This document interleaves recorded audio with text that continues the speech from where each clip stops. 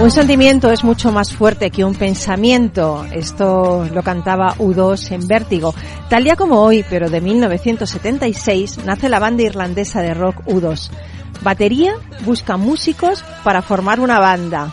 Con este anuncio que puso Larry Mullen en el tablón de su instituto, nació hace 45 años una de las bandas de rock más emblemáticas. Los 4 integrantes de la banda se reunieron en la cocina de Larry, en Dublín. Bono, cantante, The Edge, guitarra, teclado y voz, Adam Clayton, bajo y Larry Mullen, batería. Larry, el batería, tenía 14 años y Bono nada más que 16. ¿Estás en Rock and Talent?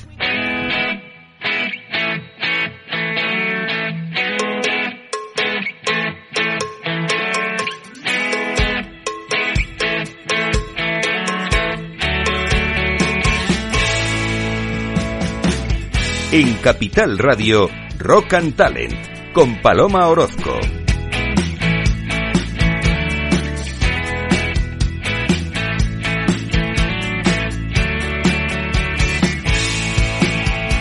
Bienvenida a Rock and Talent. Hay muchas mujeres talentosas que han sido pioneras en diversos campos. Lo que pasa es que la historia no habla de ellas y son bastante desconocidas. Yo creo que además estamos a falta, sobre todo las niñas, están a falta de referentes femeninas. Bueno, pues tenemos por ejemplo a Annette Kellerman, que era nadadora, actriz y emprendedora, inventora de la natación sincronizada. Fue la primera mujer en utilizar un traje de baño de una sola pieza y fue detenida por ello. Porque en su época, no te lo pierdas, se obligaba a las mujeres a nadar con pantalones. O sea, poco podíamos hacer con los pantalones nadando, pero en fin. Bueno, tengo también a Berta Benz, empresaria de la automoción, pionera del sector e inventora de la pastilla de freno para automóviles. Era la esposa de Karl Benz y su compañera de negocios, pero a ella se le debe el empuje de la marca, ya que fue la primera persona en conducir un vehículo motorizado en larga distancia. Luego también tengo a Elena Maseras, que fue médico. Bueno, de hecho fue la primera mujer que se matriculó en la Facultad de Medicina de la Universidad de Barcelona. Corría el año 1872. Bueno, pues cuando acabó sus estudios pidió permiso para hacer el examen de licenciatura, pero tardó la universidad 3 años en darle el permiso. Al final consiguió el título. Esto es increíble, ¿eh? Nos parece ahora ciencia ficción, pero esto ha sucedido.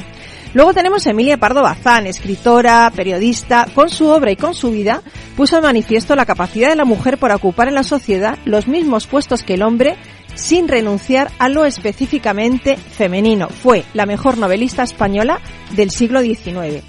Bueno, luego tenemos a una mujer que decían que era la más bella del mundo. No sé si te acuerdas de Heidi Lamar, actriz, pero es que también fue inventora. De hecho, fue la autora de un sistema de comunicaciones en el que se basan todas las tecnologías existentes en la actualidad, como el Bluetooth y el Wi-Fi. Ayudó al esfuerzo de guerra aliado en la guerra.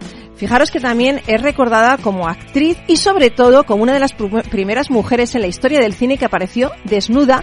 Y es increíble porque era guapísima, pero también tan guapa por dentro como por fuera, ¿no? Luego tenemos a Jane Barrett, que era botánica. Fue la primera mujer en dar la vuelta al mundo navegando, pero la tuvo que hacer vestida de hombre. Durante 3 años fue recopilando información sobre las plantas del mundo. Bueno, increíble estas mujeres talentosas que nos han inspirado y nos siguen inspirando hoy en día.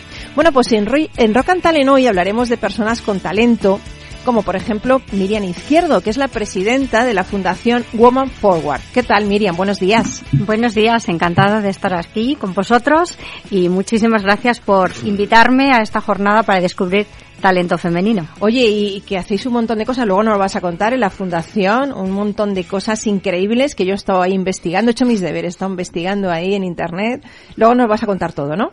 Todo lo que queráis. Fenomenal. Y luego también tenemos a Luis Espósito, que es experto en recursos humanos. De hecho, llevas toda la vida trabajando en recursos humanos, Luis. Toda la vida, pero sí. Yo lo que no sabía es conferenciante y escritor. Sí, bueno, me cansé de escribir circulares y de negociar convenios. Dije, vamos a escribir otras cosas. Y has escrito un libro que también nos vas a contar luego, que se llama Nadie puede cambiar el pasado. Eso es. Tiene una pinta increíble, prologado por Pedro Piqueras, y el gran Pedro Piqueras, que escribe muy bien. Luego veníamos diciendo lo que escribe muy bien, ¿eh? Lo es un gran comunicador y escribe muy bien. Y también tendremos a Pablo Varela, que es delegado de AUSAPE, ya sabéis, nuestros amigos de SAP, esa asociación de usuarios de SAP España, que pues Pablo es delegado Shop en Galicia. Nos va a contar un montón de novedades que pasan por allí. Así que hoy a los mandos no tenemos al duende, pero tenemos a Miki Garay, Super Miki Garay, y comenzamos cuando tú nos digas, ya.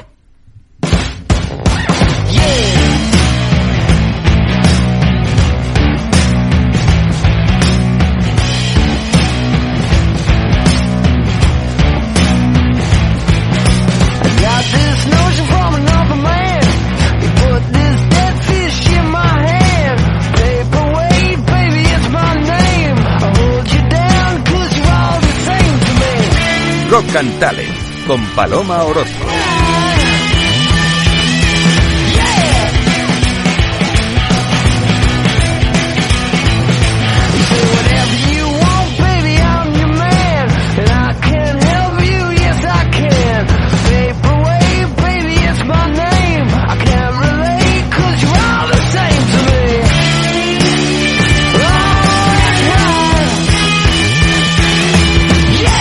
Y aquí en Rock and Talent, con un Miki Garay cada vez más cañero. O sea, dice que esta canción la estaba escuchando el otro día y está súper cañero, ¿no? Está lo siguiente, para empezar con lunes con energía y con entusiasmo.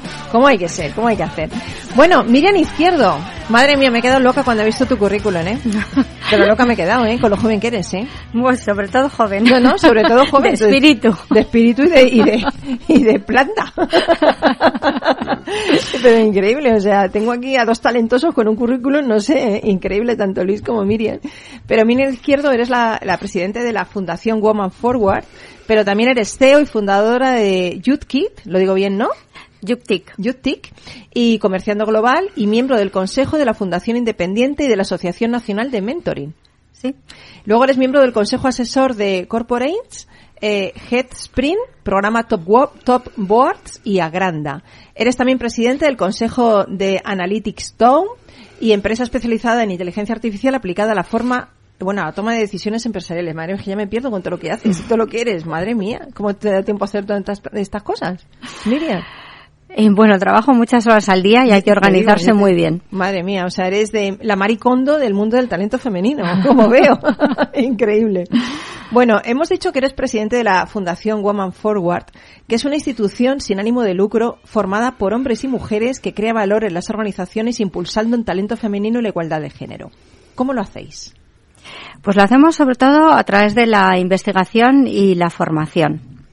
Nosotros pensamos que, un poco lo que has dicho, ¿no? El talento a veces está más oculto de lo que pensamos y hay que ayudarle un poco a salir y a descubrirlo. Y también vemos, en general, a través de la investigación, que normalmente todas las mujeres, en un momento o en otro, adolecen de un punto de confianza.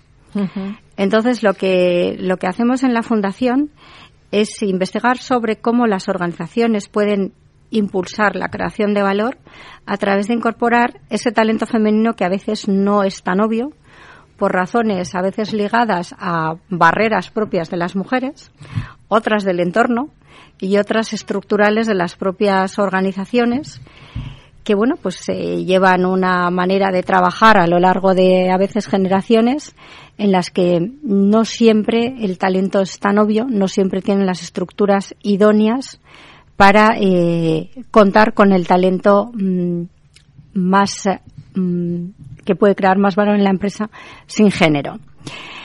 Vemos a menudo, se habla mucho de este techo de cristal, y esto lo que nos demuestra de alguna manera es que si existe es porque sigue habiendo un poco unas condiciones como si hubiera un mercado laboral femenino y otro masculino. Entonces, si aplicamos la teoría económica de Samuelson, lo que nos dice es que cuando nosotros somos capaces de impulsar las mismas condiciones laborales en dos mercados, el precio y las condiciones tienden a igualarse.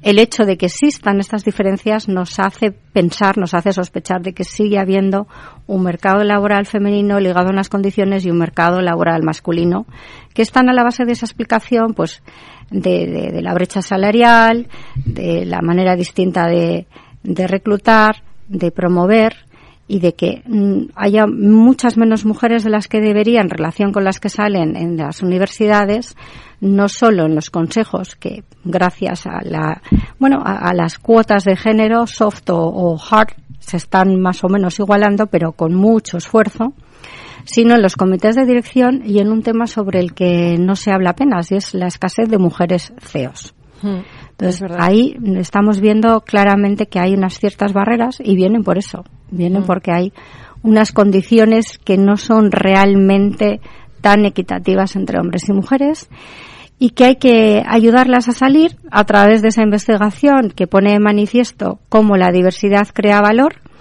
y consigue convencer a los reticentes, hombres y mujeres, que no solamente son hombres a veces, y también a esas mujeres a tener más confianza y a luchar, a poner en evidencia esos referentes que decías que pueden a veces no ser obvios en algunos sectores para las nuevas generaciones. Y entonces esto es un tema que sale mucho más o que va mucho más allá del yo opino, yo pienso, pues esto ya está conseguido o no lo está.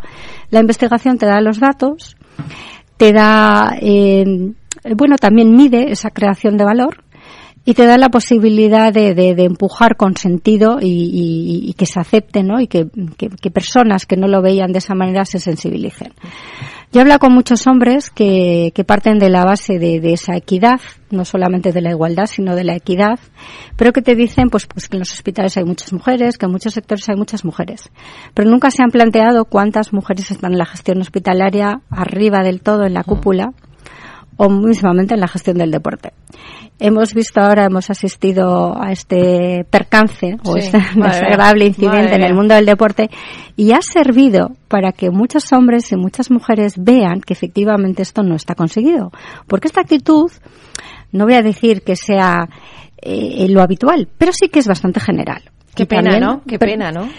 Que empañe un triunfo de unas chicas que lo han hecho fenomenal por una persona de esta catadura, ¿no? O sea, es increíble.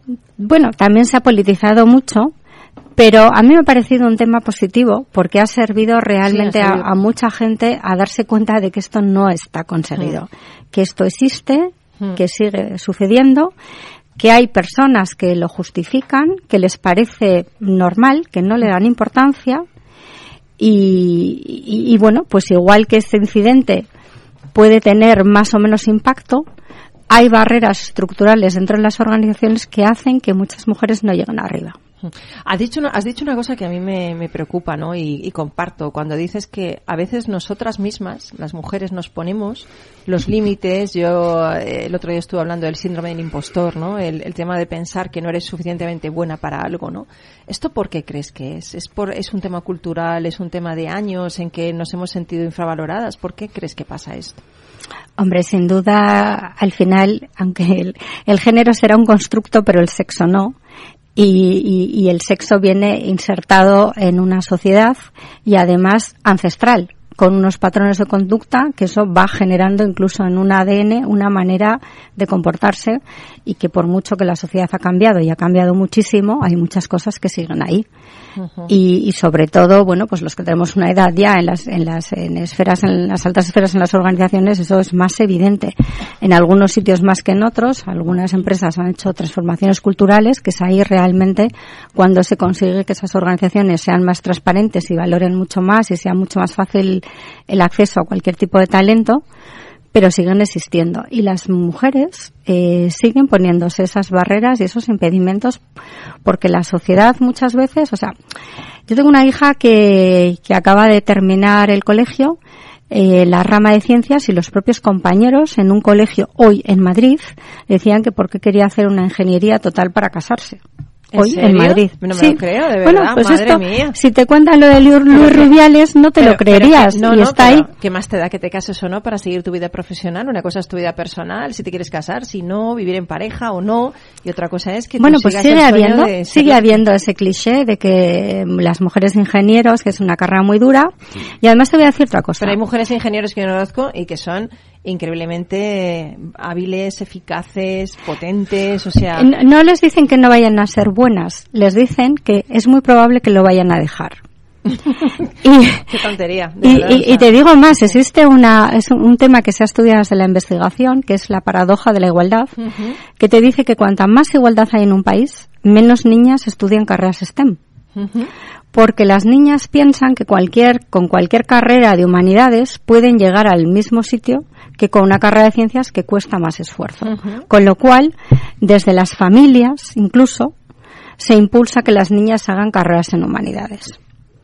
Lo cual te quiero decir que ese es el típico sesgo del entorno familiar, la típica barrera impuesta en las propias niñas, que luego tienen una tendencia natural a no estudiar estas carreras STEM por una cuestión muy clara, porque no les gusta. Y no les gusta porque no ven la función social asociada.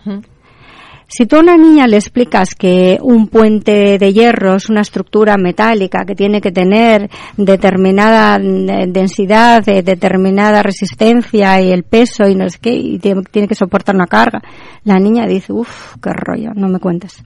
Si tú a una niña le dices que un puente es una infraestructura que une dos pueblos, dos culturas, la niña te dice, dime qué tengo que estudiar para hacer eso. Qué bueno. Entonces, tenemos un enfoque en la ciencia donde no ponemos el valor real social que hace la ciencia. Totalmente, sí. Y eso es lo que hace que muchas niñas no quieran estudiar carreras STEM, además de este sesgo que te digo, que cuanta más igualdad hay en un país, más existe. Por eso hay cada vez menos hombres y menos mujeres que estudian carreras STEM, porque piensan que con menos esfuerzo van a llegar a cualquier puesto en la sociedad. Fíjate, aquí en Capital Radio somos mayoría mujeres, en comité de dirección, por supuesto, sí, absolutamente igualitario, y además en consejo de administración también tenemos. Pero ¿por qué hay tan pocas mujeres en los consejos de administración? Es algo que jamás he entendido. Bueno, por un lado te digo, las promociones dentro de las estructuras empresariales no son fáciles. Se sigue tendiendo a inclinarse a promover a los iguales, que en general, ¿no? Tendemos siempre a buscar iguales, nos sentimos más cómodos, entonces los hombres prefieren promover hombres. Pero la diversidad es mucho más rica. Sí, pero hay muchos que no lo ven. Y aunque lo vean, se sienten más cómodos. Con lo cual, el mercado, yo siempre digo que esto es como un monopolio. Y por eso las leyes de cuotas pueden ser necesarias, pero no son suficientes. Y son necesarias porque si no, el mercado tiende a perpetuarse tal y como es con las mismas condiciones. Entonces necesitas otras leyes de acompañamiento hasta que tú consigas restablecer una competencia perfecta que sería ese reclutamiento en claves de diversidad perfecta. Con lo cual, no solamente necesitas una ley de cuota que ayude a hombres y mujeres a promover esa diversidad, aunque estén más incómodos o aunque no vean el valor, sino que luego necesitas también, en las estructuras de las organizaciones, crear determinadas normativas, procedimientos, para que ese pipeline surja. Si tú no haces que entren más mujeres, las mujeres se van. También porque hay otro tema que ya va anclado, si quieres, a la forma de pensar más femenina, y es que a las mujeres no les suele interesar tener poder solamente por tener un título, por estar en el poder. Quieren el poder si piensan que pueden cambiar algo, no solamente para decir soy la directora general o la consejera del no sé cuál. Con lo cual, si tú les das una organización, una estructura en la que no van a cambiar nada y van a tener que dejar todo tal y como está, y van a tener que trabajar 12 horas al día, no les compensa. No les compensa el estrés asociado a esa posición con lo que ellas pueden hacer. Con lo cual también hay muchas que no quieren. Luis, tú has estado en recursos humanos, en grandes compañías, en un medio de comunicación grande. ¿Cómo lo ves tú? Bueno, a mí me sorprende lo primero lo que dices de la gente de joven ahora, ¿no? Que digan esto de la ingeniera. Vamos, me llama la atención, ¿no? A mí me da urticaria, incluso. Quizá mis últimos 25 años estuve en Mediaset, donde precisamente había muchísimas mujeres ingenieras, porque hay muchas ingenieras de telecomunicaciones o de grado medio en la parte técnica, y en informativos, ni os digo, la mayoría. Sí. Pero lo que dice ella es en más altos puestos. Sí, en altos puestos se fue produciendo, ahora hay bastantes directivas, porque era una cuestión de edad también, porque claro, si retrocedes 25 años, claro, había pocas mujeres que habían iniciado la carrera. Yo puedo decir y me complace que cuando yo me marché, la persona que me sustituyó, que trabajaba conmigo, fue una mujer y sigue estando en el puesto. Quiero decir, porque, bueno, es que que no veo diferencia, ¿no? Es cierto que algunas mujeres se limitan ellas mismas, ¿no? Porque bueno, no es que uno no tenga derecho a cumplir sus horarios, pero a veces hay que hacer un esfuerzo un poco importante y hay gente que prefiere, digamos, llevarlo de otra manera, o la empresa piensa que... Pero también como los hombres, porque un hombre también es padre, ¿no? Yo pienso también un bueno, hombre, estos ¿no? son barreras. Pero generacionmente, yo no es que esté de acuerdo, el presentismo, el estar ahí a cualquier hora... Anda que no trabaja una mujer, madre mía. Sí, pero hay, por ejemplo, de la gente que reducía la jornada, ¿no?, de trabajo, que es muy frecuente, pues para el cuidado de hijos, pues yo diría que el 90% eran mujeres. Pues fíjate, deberían cuidar los hijos también los padres. Sí. O sea, pienso que es una cosa compartida, pienso, ¿eh? Yo no sé qué pasaba en su casa, pero la realidad es que el 90% de las solicitudes eran mujeres trabajadoras. Claro, es que eso es una de las barreras de las organizaciones, que luego también en casa a veces se gestiona mal. Y luego lo que dices es que había más ingenieras en la universidad de nuestra generación que ahora, o sea, se va reduciendo. No, lo que digo es que en ese tipo que había de empresa, menos, ¿no? Que en ese tipo de empresa, que era muy común, que teníamos tantas mujeres como hombres, quiero decir, en ese terreno. No, él dice que, claro, que para llegar a un puesto superior estaban estudiando todavía la gente que empezó Mediaset, ¿no? Bueno, claro, empezaron más jóvenes, los que estaban en los puestos de arriba eran más mayores, yo era más mayor y, bueno, pues generacionalmente luego eso ha ido cambiando, aunque ciertamente es verdad que hay pocos CEOs, pocos presidentes de compañías. Es que muy pocas CEOs, y presidentes, es verdad. Un 6%, pero no solo en España, en todo el mundo. ¿Qué me estás contando, Miriam? ¿Un 6% nada más? El tema, las estadísticas varían entre un 3% en Japón y un 8% en Estados Unidos. O sea, madre mía, es increíble. En Europa, oye, 6. pero ¿qué de trabajo tenemos que hacer? Iba a decir tenemos. Porque te digo, se habla de los consejos y dicen, bueno, eso ya está, y ahora ya hay en la directiva y ya está. Y dices, bueno, pues habrá que ver si ya está y cómo está. Pero en los comités de dirección, si no ponen una cuota, pues se tardarán 100 años, como está diciendo el Foro Económico Mundial, que al paso actual dice que la igualdad llegará a 162 años en los temas de decisión económica y política. En la política, pues, ha sido más fácil porque ha habido esas leyes cremallera donde, como el voto vale igual, femenino y masculino, pues lo han impulsado. Pero en las organizaciones no. Tenemos que dejarlo aquí porque nos tenemos que ir a Publi.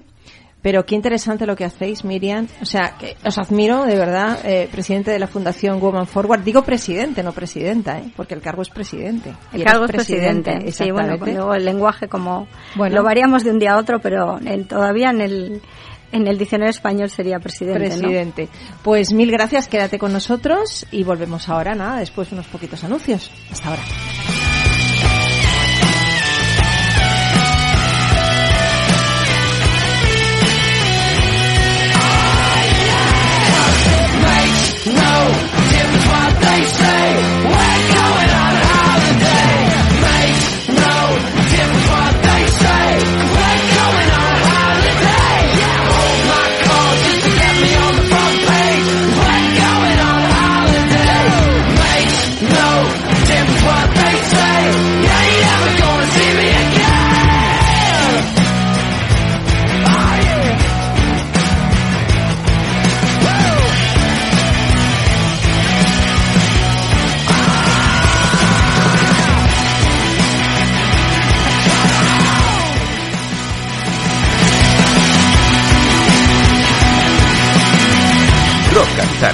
Un programa para ti, para compartir, para sentir, con Paloma Orozco. Capital Radio 103.2. Gráficas Naciones. Más de 50 años de experiencia en el sector de las artes gráficas. Apostamos por la última tecnología tanto en impresión offset como en digital y gran formato. Realizamos todo tipo de impresión. Tarjetas de visita, folletos, libros, vinilos, decoración y montaje de stands. Más información en el 91 629 2145 o en gráficasnaciones.es. Este es un mensaje para todos los oyentes de radio y es solo para decir gracias. Gracias por dedicarnos 3 horas cada día. Gracias por escucharnos en casa, en el coche, en el trabajo, en un móvil o donde sea, en directo o en podcast. Gracias por tu fidelidad, porque gracias a ti, la radio sigue siendo un gran medio, el más creíble, en el que más confías y el que mejor te informa y entretiene. El medio del día a día, de la actualidad al instante y que te acompaña siempre estés donde estés. Radio Value, la Asociación de Radios Comerciales, te da gracias a ti.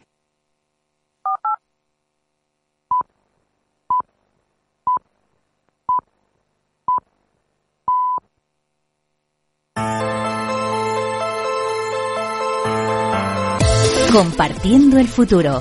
Un espacio para la innovación, la tecnología y las personas. Ofrecido por la Asociación de Usuarios de SAP en España, AUSAPE.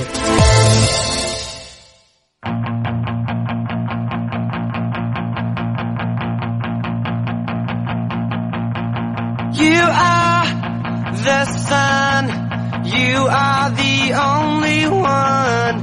My heart is blue, my heart is blue for you. Be my little rock and roll queen. Be my little rock and roll queen. Be my little rock and roll queen, yeah. Be my little rock and roll queen.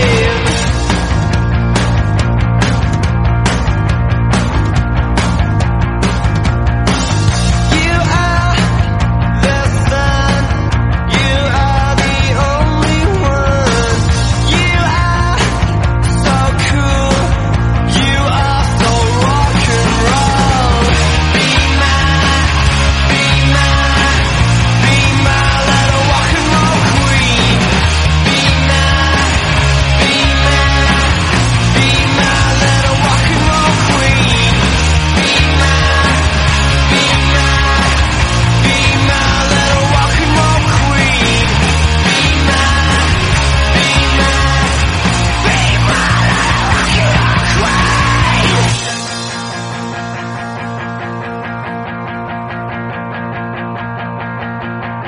You are the sun, you are the only one. Bueno, pues hoy tenemos en Rock and Talent al responsable de la delegación en Galicia de AUSAPE, Pablo Varela Rosende. ¿Qué tal? Buenos días, Pablo.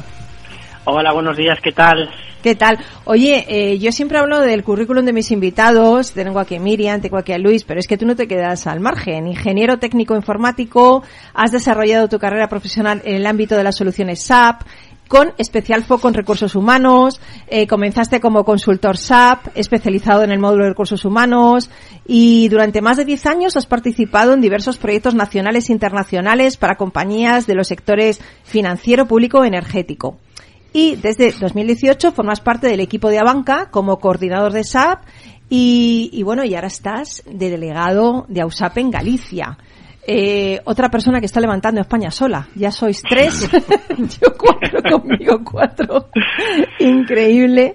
O sea que tú de SAP sales un montón, de soluciones SAP orientadas a la gestión del talento sales un montón. Y ahora llevas casi un año coordinando esta delegación de AUSAPE en Galicia. Cuéntame qué has hecho.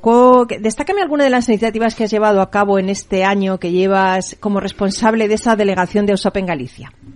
Muy bien, bueno, antes de nada, muchas gracias por la presentación, que la verdad que así todo junto suena todo muy bonito. Hombre, he estudiado, está estudiando vuestro currículum toda la noche, estaba ahí. Sí.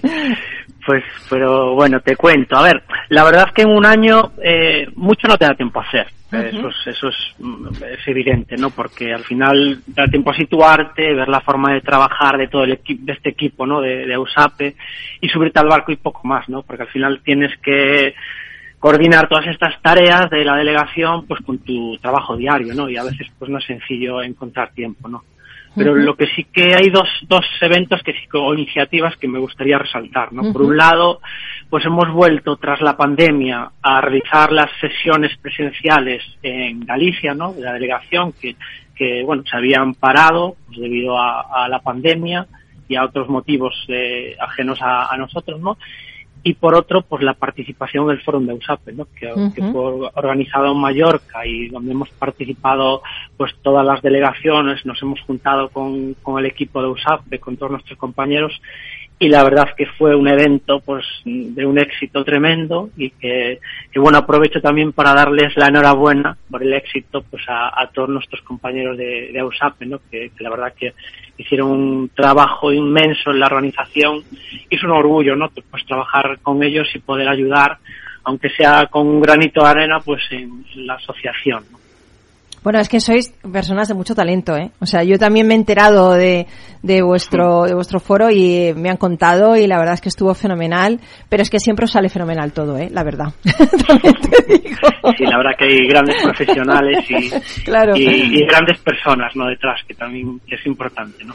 Oye, ¿en qué situación se encuentra actualmente el ecosistema SAP en Galicia? A ver, pues yo creo que tenemos un sistema muy maduro y saludable, ¿no? A nivel de partner, por ejemplo, pues tenemos presencia en la comunidad de compañías muy contrastadas, ¿no? Pues cuyo crecimiento a lo largo de todos estos años pues denota la evolución del sector, ¿no? Yo mismo vengo de un partner y han crecido muchísimo, tienen muchísimo trabajo y son compañías súper contrastadas, ¿no? A nivel de clientes, pues también tenemos una base de clientes en Galicia, y clientes muy importantes, de mucha importancia, con implementaciones realizadas dentro del portfolio de soluciones de SAP, pues muy importantes, ¿no? Lo que sí que veo es que tenemos mucha demanda, hay mucho trabajo y hay una oferta pues escasa, ¿no? Hay un déficit de profesionales de SAP pues muy grande, ¿no? O sea, el trabajo es cierto que ha mitigado en parte esta problemática gracias a la globalización, ¿no? Pero seguimos trabajando en un sector muy especializado y que quizá yo creo que no tiene la visibilidad profesional adecuada. Y creo que puede ser uno de los problemas pues que tenemos, que se ha visto ahora pues un poco más se ha visto un poco salir ahora a la palestra, pues, pero lleva un problema de base pues de hace muchos años. Sí, que ahora se ha hecho más evidente, ¿no? Sí, efectivamente. Oye, ¿y qué objetivos tenéis para el futuro inmediato de la delegación SAP en Galicia? Yo el gran objetivo que me marco es conseguir la participación activa de todos los asociados que hay en Galicia, ¿no? Porque sí que la participación, la realidad a la que nos enfrentamos es dura. Los asociados no asisten a las reuniones o asisten un porcentaje pues muy bajo, ¿no? Seguramente tengan sus motivos, carga de trabajo, agenda, pero yo creo que hay interiorizado pues que estas reuniones no aportan valor y que son reuniones más bien comerciales de SAP, ¿no? Entonces, yo creo que el gran objetivo es cambiar esa inercia, que no va a ser sencillo, y llegar a los asociados y transmitirles que un mensaje de colaboración, ¿no? Con temáticas atractivas, reuniones colaborativas donde participen las temáticas seleccionadas, compartan sus experiencias y podamos ver ya lecciones aprendidas en proyectos y buscar sinergias. Yo creo que si conseguimos sacar a relucir todo esto, podemos llegar a conseguir pues la asistencia de los asociados a todas las sesiones y que realmente creamos que son productivas, ¿no? Que yo creo que es lo importante, ¿no? Bueno, pues yo te voy a poner mi granito de arena para que vayan a las reuniones todos, ahora mismo. Porque bien, yo creo, te verás, yo creo que la digitalización ha transformado mucho el sector bancario en un periodo muy breve, ¿no? Yo creo que esto ha afectado mucho al ámbito de los recursos humanos y yo creo que las soluciones SAP se pueden llevar a cabo en este ámbito para llevar con éxito esta transformación, ¿no? En el tema de la digitalización. Yo creo que es importante, yo creo que es necesario. Entonces, simplemente pensando en este sector bancario, digitalización, transformación, soluciones a que pueden ayudar, pues ya deberían ir a las reuniones, ¿no? Claro que sí. O sea, que yo creo que no sé de qué manera pueden contribuir las soluciones SAP a llevar a cabo esa transformación, ¿no? Digital, pero sí pueden ayudar, ¿no? ¿Pablo? Sí, muchísimo. Mira, por ejemplo, nosotros mismos, en el ámbito de recursos humanos, ¿no? Las soluciones SAP es que te dan cobertura a lo largo de todo el ciclo de vida del empleado, o sea, incluso desde antes, ¿no? Tú tienes aplicaciones que te ayudan a atraer talento, que es muy importante, ¿no? Pues saber en los procesos de selección, pues atraer al talento más adecuado a tu compañía, ¿no?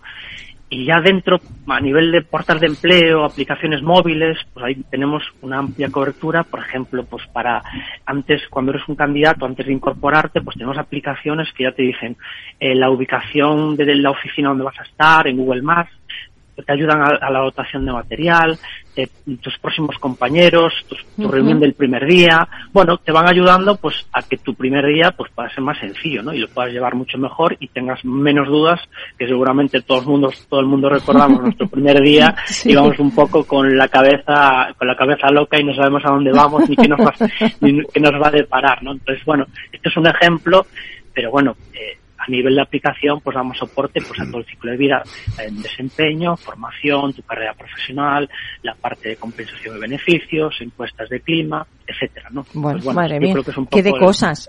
Dios mío. Sí, es mucho para hablar ahora, pero bueno, que es un poco, la idea es esa, ¿no? Durante todo el ciclo de vida podemos dar pues ayuda, ese apoyo, pues, sí, a todo, importante. Bueno, pues oye, yo creo que vas a conseguir ese objetivo de que cada vez más se apunten a esas reuniones tan importantes y vas a impulsar, como llevas impulsando ya desde hace un año, la delegación de AUSAP en Galicia. Y te deseamos todo lo mejor, Pablo Varela, que te he cambiado hasta el apellido. Pablo Varela, responsable de la delegación en Galicia de USAPE. Valera Rosende, que lo he dicho bien ahora, ¿no? Muy bien. Oye, pues nada, mil gracias por acompañarnos en Rock and Talent y aquí tienes tu casa para cuando quieras. Y mucho éxito en ese cargo que tienes y que seguro que estás haciendo fenomenal. Ya te digo yo, porque eres muy entusiasta. Muchas gracias. Gracias, Pablo. Muchas gracias. Un abrazo. A ti, otro. Seguimos aquí en Rock and Talent. AUSAPE te ha ofrecido Compartiendo el Futuro, un espacio para la innovación, la tecnología y las personas. Capital Radio. La genuina radio económica.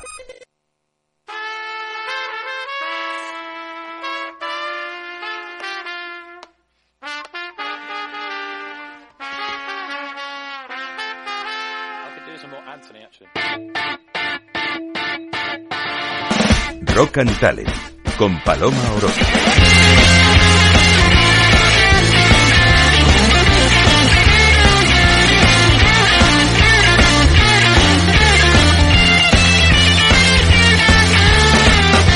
I knew all along that I was right at the start, about the seeds of the weeds that grew in your heart.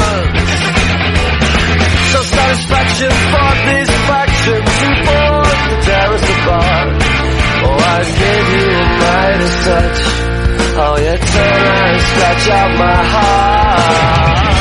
Bueno, pues aquí seguimos en Rock and Talent hablando de talento, porque digo yo que los invitados de hoy son más talentosos que rockeros, ¿no? Porque no os veo con la guitarra, ni a Miriam, ni a ti, Luis, ni os veo con la batería. No, poca guitarra. Oye, tengo guitarra, ¿eh? Yo lo peor traído. O sea, venir por la parte del talent, pero por el talent no rockero, sino el talent empresarial. Bueno, me encanta tu libro, lo tengo aquí, no lo he leído todavía porque claro, me lo has dado hoy, pero tiene una pinta buenísima. Luis Expósito, experto en recursos humanos, conferenciante y escritor. Has ejercido como directivo de recursos humanos más de 30 años, sí. Que yo digo, entre Miriam y tú, que yo es imposible que hayáis estado tanto tiempo en esa empresa porque sois muy jóvenes. Yo a veces os miro y digo, es que me están mintiendo. 30 años has estado en diversas organizaciones, los últimos 25 años en el grupo audiovisual Mediaset España. Eso es. Desde 2016, junto al colectivo Escritores, R mayúscula, ¿no? Escritores, has publicado 3 libros de ficción sobre el mundo de la empresa: Relatos humanos, Retratos humanos y Retos humanos, en colaboración con un grupo de profesionales, y el título, La evaluación del desempeño a examen. Me encanta ese libro de la evaluación del desempeño a examen. Siempre he pensado que la evaluación de desempeño no sirve de nada si no haces algo previo. ¿Verdad? Sí, de eso, de verdad, ¿eh? De eso trata un poco. El libro, ¿no? Sí, los otros 3, a pesar del título, son libros de ficción. Lo que pasa es que están ambientados en el mundo de la empresa. Uh-huh. Con un grupo de profesionales también de recursos humanos, se nos ocurrió que podíamos contar un poco vivencias cotidianas de la empresa que resultan accesibles a todos. Me encanta. Y pues un grupo más o menos de 10 personas, hicimos uno, nos gustó, lo pasamos muy bien, la gente lo acogió bien y salieron otros 2 y nadie dice que no pueda haber alguno más. El otro, el del desempeño es más técnico, uh-huh.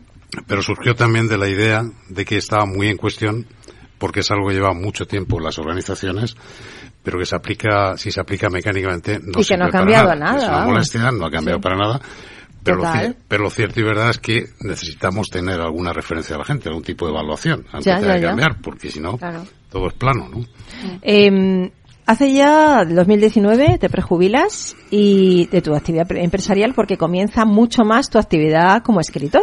Sí. Gracias a Dios, porque así no podemos tener este libro, si no, si sigues en el otro no hubieras podido tener ese tiempo. Y has hecho un libro muy bonito, sobre todo muy necesario, pienso, que se llama Nadie puede cambiar el pasado. Es tu primera novela en solitario. Y es de tipo histórico y se inspira en un hecho, luego nos lo vas a contar un poquito más, se inspira en un hecho ocurrido en Extremadura durante la Guerra Civil, conocido como la Columna de los 8000. Correcto. Cuéntanos en qué se inspira el libro. ¿Es hechos reales? ¿Basado en hechos históricos? Vamos a ver, está basado el comienzo en este hecho tan curioso que has mencionado, que yo descubrí de casualidad porque el hecho sucede en el pueblo de mi abuelo paterno. Toma ya. Y de una casualidad No, eso es una causalidad, no casualidad, causalidad. Y bueno, pues pensé que incluso uno de los hermanos de mi abuelo quizás saliera del pueblo en esa columna, es decir, parece que fue así. Y a partir de ahí, bueno, a mí me ha gustado siempre mucho leer y entre ello mucho historia. Bueno, pues cogí el tema y dije, me parece que aquí hay una novela, ¿no?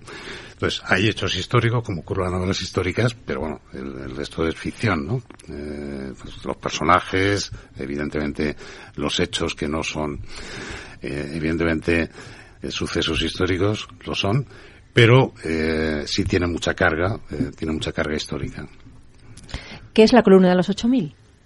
La Columna de los 8000 es que al comienzo de la Guerra Civil, cuando se produjo el alzamiento en Marruecos, las tropas sublevadas subían por toda Andalucía y luego hacia Badajoz porque querían llegar muy rápido a Madrid, ¿no? Para acabar rápido la guerra.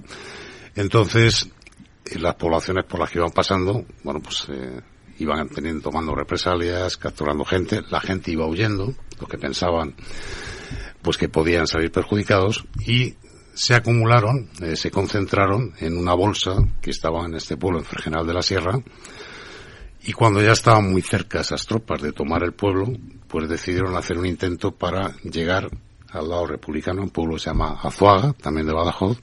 Tenían que recorrer unos 100 kilómetros. Entonces, gente mayor, mujeres, niños pequeños, pocos combatientes, porque la mayoría eran civiles, de la población. Se echaron a los caminos secundarios y su objetivo era llegar hasta Azuaga. A partir de ahí, que no voy a decir qué es lo que ocurrió. No, que hay que leer el libro. Y no solamente, ese es el comienzo, ¿bien? El libro trata luego la historia. La vida de Agustín Lobo, ¿no? Es decir, él se ve metido en esa situación.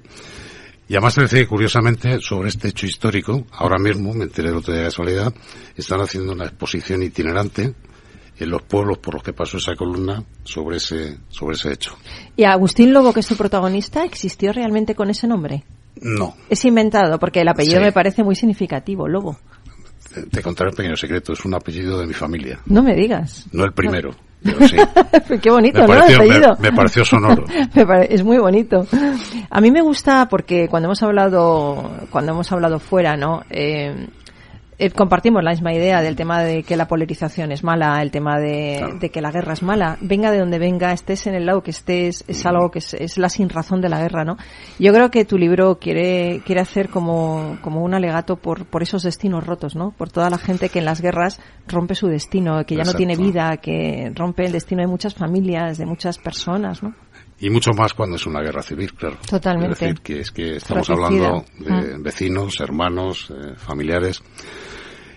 Claro que ganó un bando la contienda, pero bueno, pero al final perdieron todos, ¿no? Porque realmente familias separadas, vecinos fallecidos. Regañados además, vecinos que hasta ahora se iban bien regañados, pues les tocó en un lado, les tocó en el otro. Claro, es que aparte muchos no eligieron bando, les tocó, ¿no? Porque estaban en una zona, porque estaban haciendo el servicio militar, por lo que fuera, ¿no? Entonces, bueno, de todas maneras, no quiero que se piense, no es un libro, yo no lo calificaría de un libro de guerra. Otra cosa es que en el entorno, en el marco en el que está, hay guerra. Hay guerra porque la había en ese tiempo, pero no es solo de eso. Y bueno, pues como ocurre en la guerra, lo único que pasa es que los sentimientos se aceleran, las cosas suceden más rápido porque no hay tiempo que perder, ¿no? Es un libro de supervivencia, ¿no? Entiendo, es un libro de emoción, de supervivencia, es decir, no solo ante la guerra, es que ante la guerra hay una región que es Extremadura, que va a salir mucho, Fregenal de la Sierra está en Extremadura, en Badajoz, y las condiciones que había Y en esos momentos y previos a la guerra eran condiciones muy duras, muy complicadas para el campesinado, y de eso también se habla. ¿Por qué tiene que comprar la gente? Nadie puede cambiar el pasado. Bueno, porque primero creo que se van a entretener, porque es un libro que no te deja respirar mucho, pues eso es lo que he pretendido, es decir, que tengas ganas de continuar. Y segundo, porque de una manera tranquila yo creo que van a aprender cosas de historia que a algunas le llamará la atención o le sorprenderán. Este es el motivo. Yo tengo una sorpresa para ti. ¿Ah, Esto sí? es como el momento de Isabel Gemio. No me digas. Tengo a un amigo tuyo al otro lado. ¿Ah, sí? Sí. Buenos días, Fran García Cabello. Saludos desde el plató improvisado, pero ya con empleados que están viniendo de línea directa. Estamos en directo. Me das un poquito de envidia esta mañana. Bueno, es que tengo un amigo tuyo, Luis Expósito, aquí.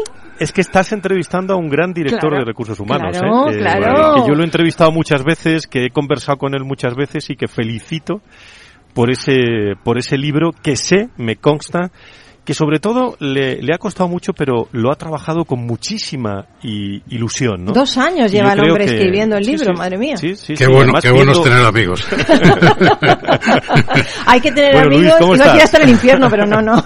Estoy muy bien, del otro lado donde he venido otras veces por aquí, y ya sabes que estaba en esto. Y encantado, pues, con 2 mujeres muy talentosas. Y ¿Cómo va a estar con nosotros? Es un lujo. Se han puesto de acuerdo hasta en uniforme, aunque no las puedas ver. Verde esperanza. Pero del mismo color, ¿eh? Oye, Fran, que la que estás liando allí en línea directa, que vamos a oírte en nada, ¿no? En menos de 10 minutos. Están empezando a llegar en este estudio de radio, en el pleno corazón. Hoy tengo una intención, y es escuchar cómo suena Línea Directa, cómo hablan los empleados, cómo hablan los responsables. Yo sé cómo es. Y vamos a acabar con una sorpresa, ¿eh? Vamos a escuchar, vamos a escuchar a los empleados de Línea Directa con una canción muy bonita que os va a encantar. Pero eso será al final. Pero lo he archivado todo. Es que te lo saco sin decírtelo. Pero ahora hay que escucharlo. Estoy aquí repasando el guión con Mar Garre, la directora de Personas, Sostenibilidad de Línea Directa, y enseguida hacemos la apertura y da la bienvenida a la consejera delegada, Patricia Ayuela, que está a punto de llegar. Yo creo, Paloma, que esta es la radio viviendo las personas y las empresas, pero sobre todo hay un dicho que yo voy a repetir mucho en toda esta temporada, es que así suenan las empresas españolas, como se va a escuchar de 12 a 1 en el Foro de Recursos Humanos, pues este especial que vamos a hacer de Línea Directa. Yo te escucharé también, porque yo acabo justo a las 12 y ahí me conecto contigo inmediatamente a escucharte. Tú y yo nos escuchamos siempre, esa es la suerte que tenemos. Bueno, no es suerte, hay mucha gente que no escucha, pero bueno, nosotros sí. Claro bueno, que sí. Fran, pues nada, manda un abrazo a esa mesa de tertulianos que tienes, estupendo. Un abrazo para ti. Y nada, mucho abrazo éxito. muy fuerte, Luis. Ahí en Línea Directa, trátales bien, tú siempre tratas muy bien a todo el mundo. O sea por supuesto, y a nosotros nos tratan muy bien en Línea Directa también. Fenomenal, Fran. Gracias, estamos enseguida en directo. Hasta ahora. Un abrazo, adiós. Pues nada, Luis, ¿has visto, no? Hay que tener amigos sorpresa. Hasta en Capital Radio. Fran está en todas partes. Bueno, pues oye, 1000 gracias por acompañarnos, Luis. Muchas gracias. Enhorabuena por este maravilloso libro prologado por Pedro Piqueras, magníficamente prologado. Y 1000 gracias, Miriam, y 1000 gracias, Pablo. Y ahora, Miki, quiero contaros una historia rápidamente, si me da tiempo. It's been a long time, now I'm coming back home. I've been away now, oh how I've been alone. Wait till I come back to Bueno, pues con esta alegre canción, luminosa canción que me ha puesto Miki Garay, os quería contar un cuento chino. Parecido esto fatal, ¿no? Cuento chino, pero es verdad que es un cuento chino. Ya tengo 70 años, dijo el duque Pina a su músico ciego. Aunque quisiera estudiar y leer algunos libros, creo que ya es demasiado tarde. ¿Por qué no enciende la vela?, sugiere el músico. ¿Cómo se atreve un súbdito a bromear con su señor?, exclama el duque enojado. Y el músico ciego le dice: yo, un músico ciego, no me atrevería nunca a bromear con usted. Pero he oído decir que si un hombre es el devoto al estudio en su juventud, su futuro es brillante como el sol matinal. Si se aficiona al estudio en su edad media, es como el sol de mediodía, mientras que si comienza a estudiar de viejo, es como la llama de una vela. Aunque la vela no es muy brillante, por lo menos es mejor que andar a tientas en la oscuridad. Yo nací ciego y aún así nunca me rendí y estudié, continuó el músico. La gente pensaba que un muchacho como yo no llegaría nunca muy lejos, pero lo cierto es que solo me hizo falta creer en mí mismo y enfocarme en lo que deseaba para llegar a ser un gran músico. Si un hombre humilde y ciego como yo ha logrado llegar a donde he llegado, no hay razón para que usted no estudie a pesar de su edad. El duque reflexionó y pensó que estaba de acuerdo con el músico y se puso a estudiar. Y es que creo, amigo, amiga, que nunca es tarde para alimentar tu mente con conocimientos útiles. Así envejecerás con dignidad y, por supuesto, te harás mucho más sabio. Bueno, pues hasta aquí hemos llegado. No quiero dejarte sin mi consejo samurái de hoy. Ya sabes que yo soy una samurái moderna y doy siempre, Miriam, Luis, está la sorpresa, un consejo samurái. Y el consejo samurái es aquel que es capaz de esperar media hora más que su oponente, conseguirá sin duda la victoria. ¿Qué os ha parecido? Muy sabio, muy sabio. Muy sabio, ¿verdad? Vosotros seguís estudiando, seguís aprendiendo, ¿no? Por supuesto. Eso espero. Bueno, pues mil gracias, Miguel Garay, por haber estado al mando de esta rock y talento, esta combinación que tenemos todos los lunes para que tú te inspires y seas un poquito más feliz. Y sobre todo, muchas gracias por estar ahí con nosotros, porque ya sabes lo que digo, que sin ti, amigo, amiga, esto no tendría ningún sentido. Un abrazo enorme de todos los que hacemos Rock and Talent y no te olvides de seguirnos en redes sociales, descargarte nuestros podcasts en nuestra página web de Capital Radio y, por supuesto, acudir a tu cita todos los lunes conmigo y con nuestros maravillosos invitados aquí en Rock and Talent. Un besito, que tengas una feliz semana. Chao, nos vemos. I'll trust in you and know that you will wait for me. It's been a long time, now I'm coming back home. I've been away now, oh how I've been alone. Wait till I come back to your side. We'll forget the tears we cried. I feel as though you ought to know that I've been good as I can be. And if you do, I'll trust in you and know that you will wait for me. But if your heart breaks, don't wait, turn me away. And if your heart's strong, hold on, I won't delay. Wait till I come back to your side. We'll forget the tears we cried. It's been a long time, now I'm coming back home. I've been away now, oh how I've been alone.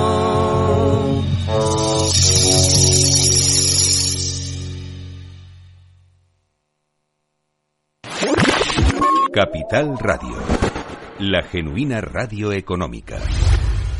Siente la economía. Tanto tienes, tanto pierdes.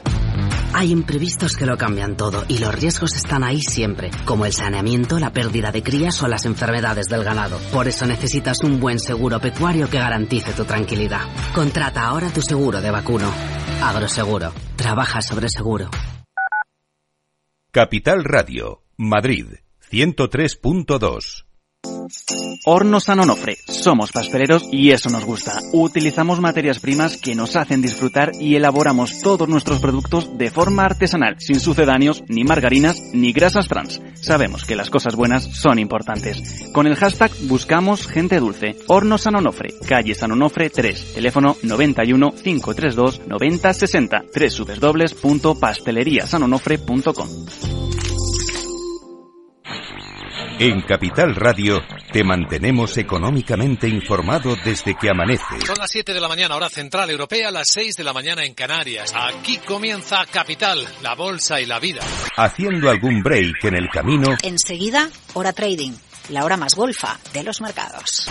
Para continuar informándote después de comer. Son las 4 de la tarde, las 3 en Canarias. Esto es Mercado Abierto, en Capital Radio. Y que cierres el día conociendo todos los detalles. Señoras y señores, buenas noches, bienvenidos. Escuchan la sintonía de Capital Radio. Les invito a que nos acompañen aquí en el balance. Capital Radio. Información económica de calidad.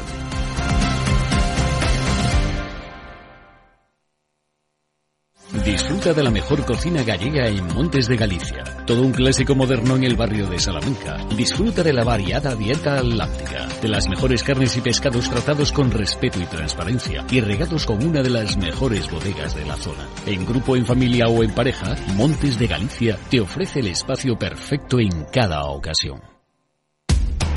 Información, análisis, previsiones, recomendaciones, todo lo que necesitas saber para tomar tus decisiones de inversión en Mercado Abierto, de 4 a 7 de la tarde con Rocío Arbiza, Capital Radio.